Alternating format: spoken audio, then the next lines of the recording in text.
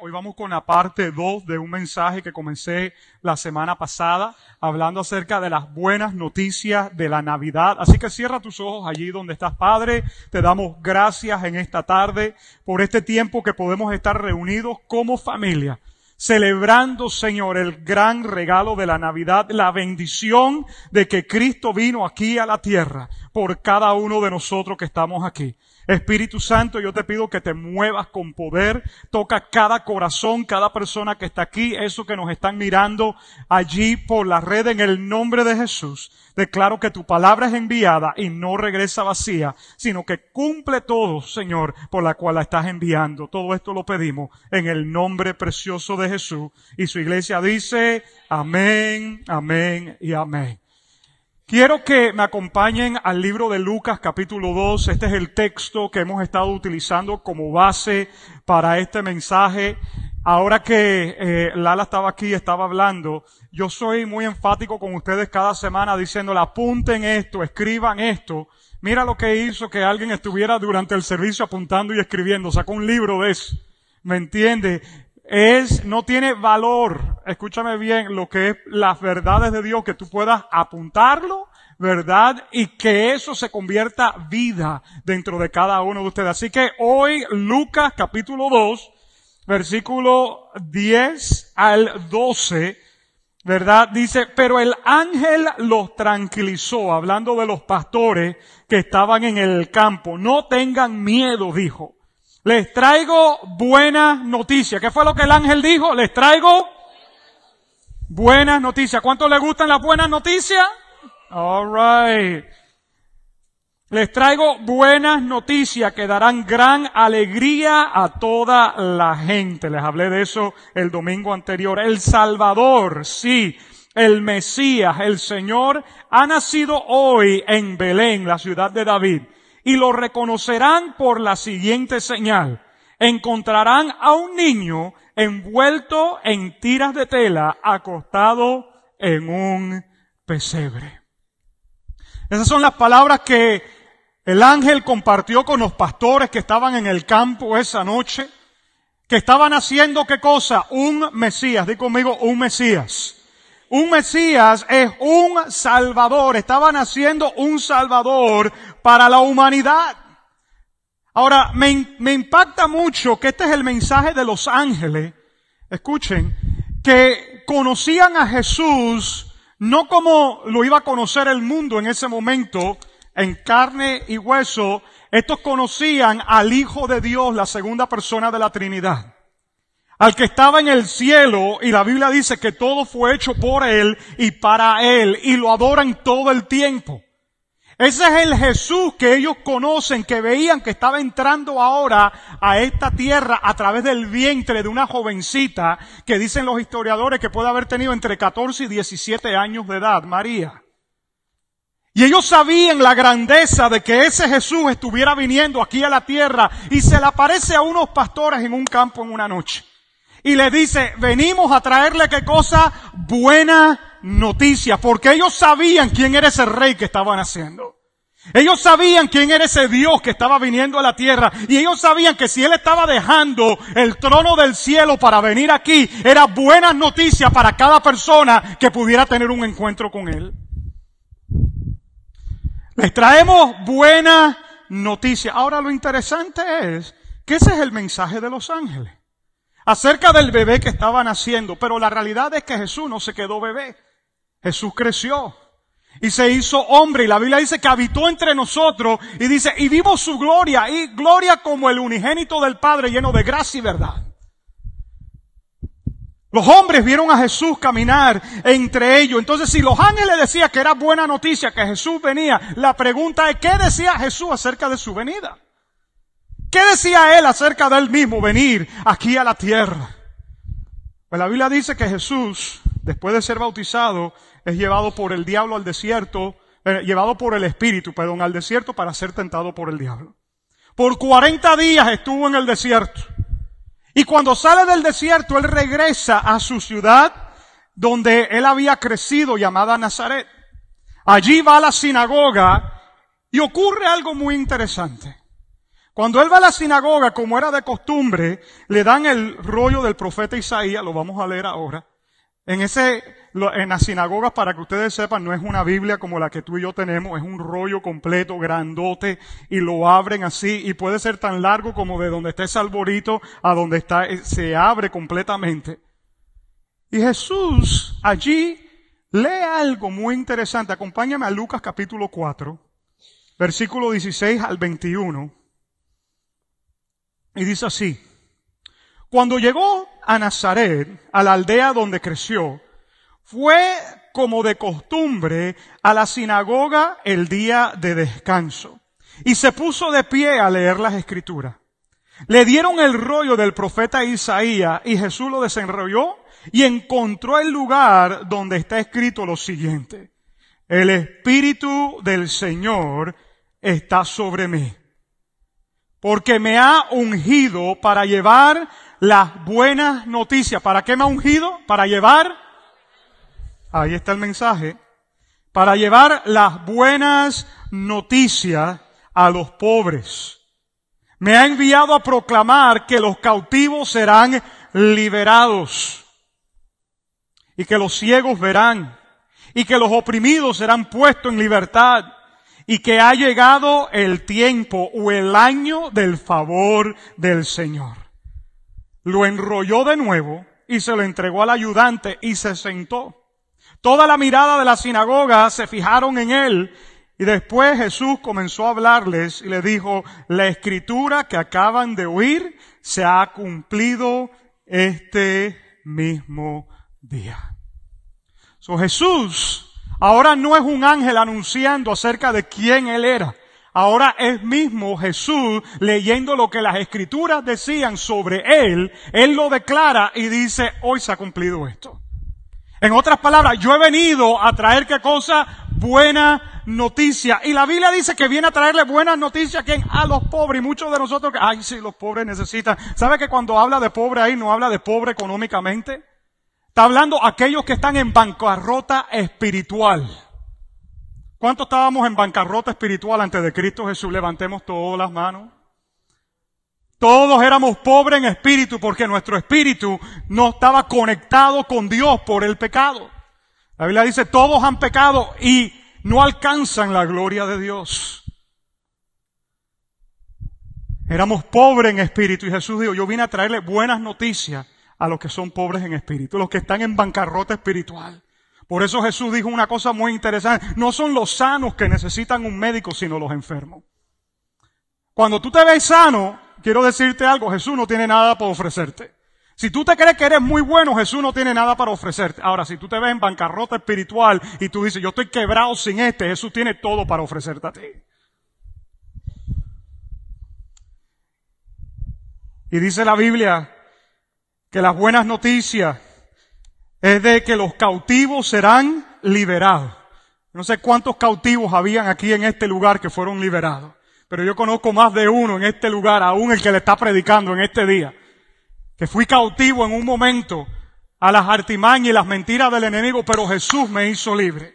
Y yo puedo predicarle aquí y decirle: yo sé lo que es estar en tristeza, en un hueco, sin saber cuál es la salida, pero Jesús me extendió la mano y me sacó de ese lugar. Para que los ciegos puedan ver. Ay, pastor, yo nunca he estado ciego. Muchos están tan ciegos que ni ven. No vemos y Jesús nos dio vista. Los oprimidos. Hay algunos que hemos vivido opresiones fuertes sobre nuestra vida. Jesús nos vino a dar buenas noticias. Qué buenas son las buenas noticias. Qué rico es recibir buenas noticias. Esta semana yo recibí las buenas noticias de mi tía Niurka, que vive en Georgia. Y vive en un lugar Fitzgerald, de algunos del equipo conocen a mi tía Niurka. Y mi tía Niurka hace como 6 meses ha estado batallando con un tumor que le salió.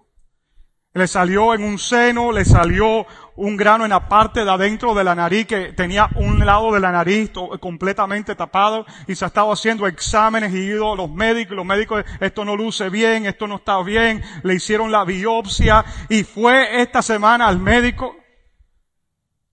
Y el médico le ha dicho a ella, yo no sé qué ha pasado, pero lo único que hay es un tejido, pero usted no tiene nada, usted está completamente sana, usted está bien. Y esa tía mía que le predica a un poste de luz y le tiene que predicar a un poste de luz, ella ve si tiene palpitación el poste y si tiene palpitación, le predica, porque ella le predica al que se le ponga delante. Le dijo, yo sé qué es lo que ha pasado, dijo. El Señor me ha sanado. Y el médico dice, yo no sé si es el Señor o no, pero algo le pasó a usted. Dice, no, yo sé que es el Señor. Imagínate, ella le aclaró. Ay, se apagaron las luces. Perdón, esto ha sido todo el día hoy.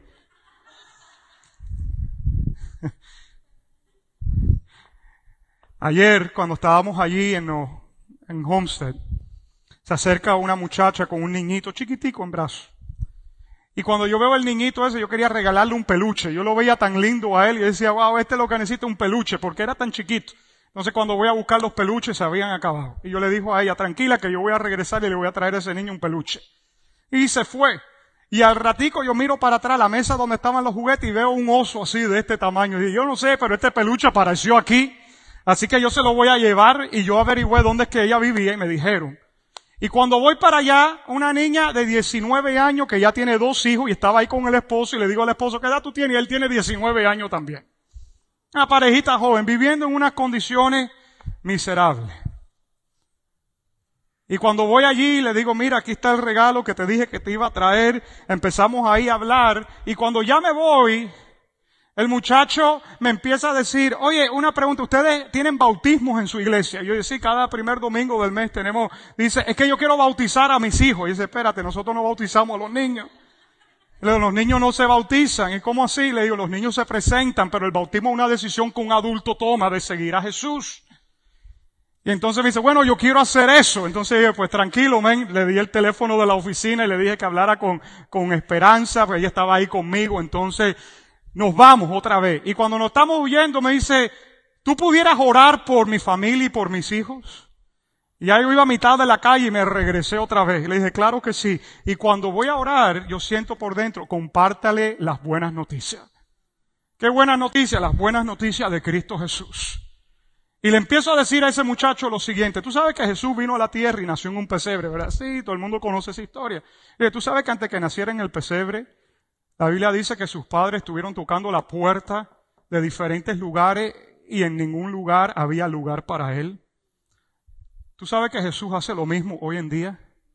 Toca los corazones de las personas y muchas personas dicen no hay lugar para él. Pues ya yo tengo mi plan, ya yo tengo mi idea, ya yo tengo mi futuro, ya yo tengo todo esto planeado. Pero el lugar que le abre la puerta, el lugar que le permite a él venir y entrar, ahí se celebra la verdadera Navidad. Y cuando yo le decía eso a ese muchacho, yo veía un muchacho lleno de tatuajes. Las lágrimas empezar a bajarle por aquí, por los ojos. No importa cuántos tatuajes tú tengas, no importa cuán fuerte tú seas, cuando tú te encuentras con las buenas noticias de Jesús y tú sabes que tú necesitas eso. Y yo le dije, ¿tú quisieras en este día invitarle a que él entre a tu corazón? Y dice, sí, estamos listos para hacer eso. Y ahí nos agarramos de las manos, él con su esposa, y entonces la mamá de él que estaba ahí empieza a llorar y tú dices, tú no sabes cuánto he llorado por este muchacho. Y después, tranquilo que hoy se están contestando las oraciones tuyas por este muchacho que está aquí. Si tú estás orando por alguien, no pares de orar por esa persona. Dios sabe cuándo es el momento. Mi tía oró por mí cuando tenía 8 años y se cumplió a los 18, 10 años doblando rodillas por mí. Estaba medio fregado la cosa. Pero aquí estamos. Te voy a sonreír para que tú sepas, aquí estamos. Escuchen.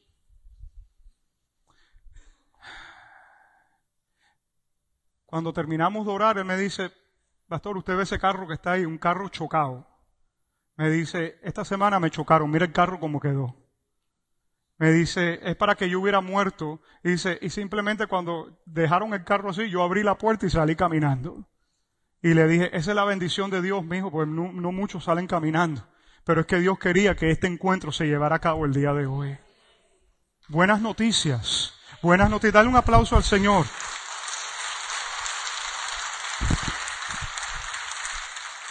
Jesús dijo, este es el año favorable del Señor. Las buenas noticias es un año, no es un año cronograma, es un tiempo que Él abrió. Y ese tiempo se llama el año favorable de Dios. Ahora, mírame un momentico. Porque cuando uno está en dificultad y en una situación difícil, tú dices, pastor, ¿por dónde está el buen año? Pues yo no lo veo por ningún lado. ¿Dónde están las buenas noticias? Porque yo no veo buena noticia por ningún lado. Aquí hay cuentas que no puedo pagar, enfermedad de la cual no he sido sana, la familia se me está rompiendo, el esposo está más lejos de Dios que nunca. ¿Dónde están las buenas noticias, pastor? Que yo no las puedo ver. Qué buena noticia, ni qué buena noticia. Y muchas veces, hasta en tu fe, tú empiezas a dudar cuando no ves buenas noticias.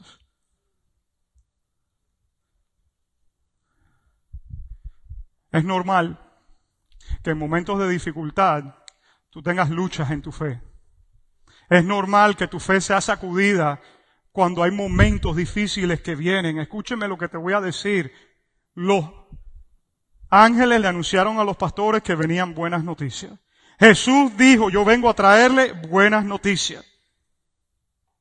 El primero que reconoció a Jesús antes que Él comenzara su ministerio era una persona que no solamente era el predicador del momento, que todo el mundo iba a escuchar lo que Él tenía que decir, sino que era primo de Jesús. ¿Ustedes saben cómo se llamaba ese hombre?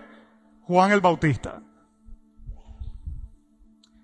Y es tan interesante la historia esta, porque Juan el Bautista no solamente reconoció a Jesús ya cuando Jesús iba a comenzar su ministerio. Míreme para acá. Por eso es que yo creo en la vida. Y yo soy pro-life.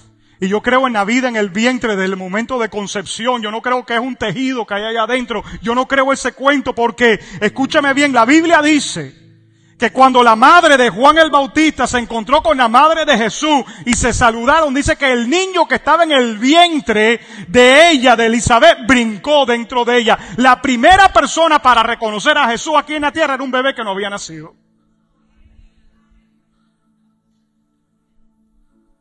Ven a decirme tú que es un tejido. Y cuando ese niño creció, dice la Biblia que era poderoso en palabras. Y todo el mundo iba a escuchar qué es lo que tenía Juan el Bautista para decir. Y él comienza a predicar, a preparar el camino y le preguntaban, ¿eres tú el enviado? ¿Eres tú el Mesías? Y decía, no, yo no soy, pero yo vengo anunciando al que viene detrás de mí. Y el que viene detrás de mí, yo no soy ni digno de desamarrarle y amarrarle los cordones de los zapatos. Hasta un día que ve a Jesús pasando y llama a los discípulos y dice, ey, vengan. Miran ese que está allí. Ustedes ven a ese que está ahí. Ese es el Cordero que quita el pecado del mundo.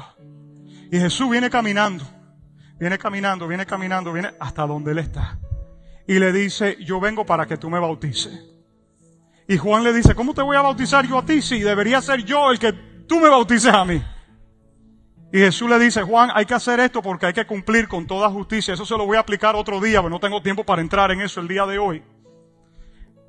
Pero cuando Jesús es bautizado, el cielo se abre, la afirmación del cielo, Jesús se va. Al próximo día, cuando Jesús camina por allí, Juan dice a los discípulos que estaban con él, hasta hoy ustedes me siguieron, a partir de ahora síguenlo a él. Y dice que ese día se fueron discípulos detrás de Jesús. Miren, al día siguiente, al momento, capturan a Juan y lo meten preso.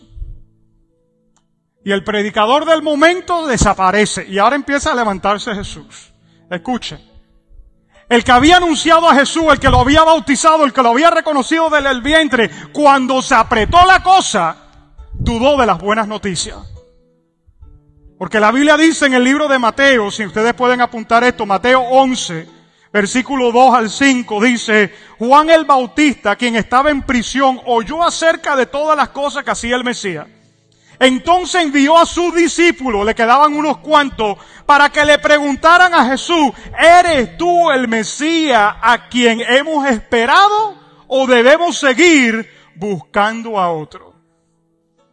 Espérate. Este no dijo que Jesús era el Mesías, no lo había bautizado, no lo había reconocido desde el vientre, no sabía que era el que traía la buena noticia. ¿Y por qué está dudando ahora? Porque está en la cárcel. Porque está en prisión, porque está en un momento de dificultad. Quiero decirte algo, iglesia, en este día. Cuando tú estás en una cárcel, cuando tú estás en un momento de dificultad, cuando tú estás en presiones, cuando tú estás bajo opresión, diferentes cosas, quiero dejarte saber que es muy difícil poder ver las buenas noticias que Jesús viene a proclamar. Muy difícil.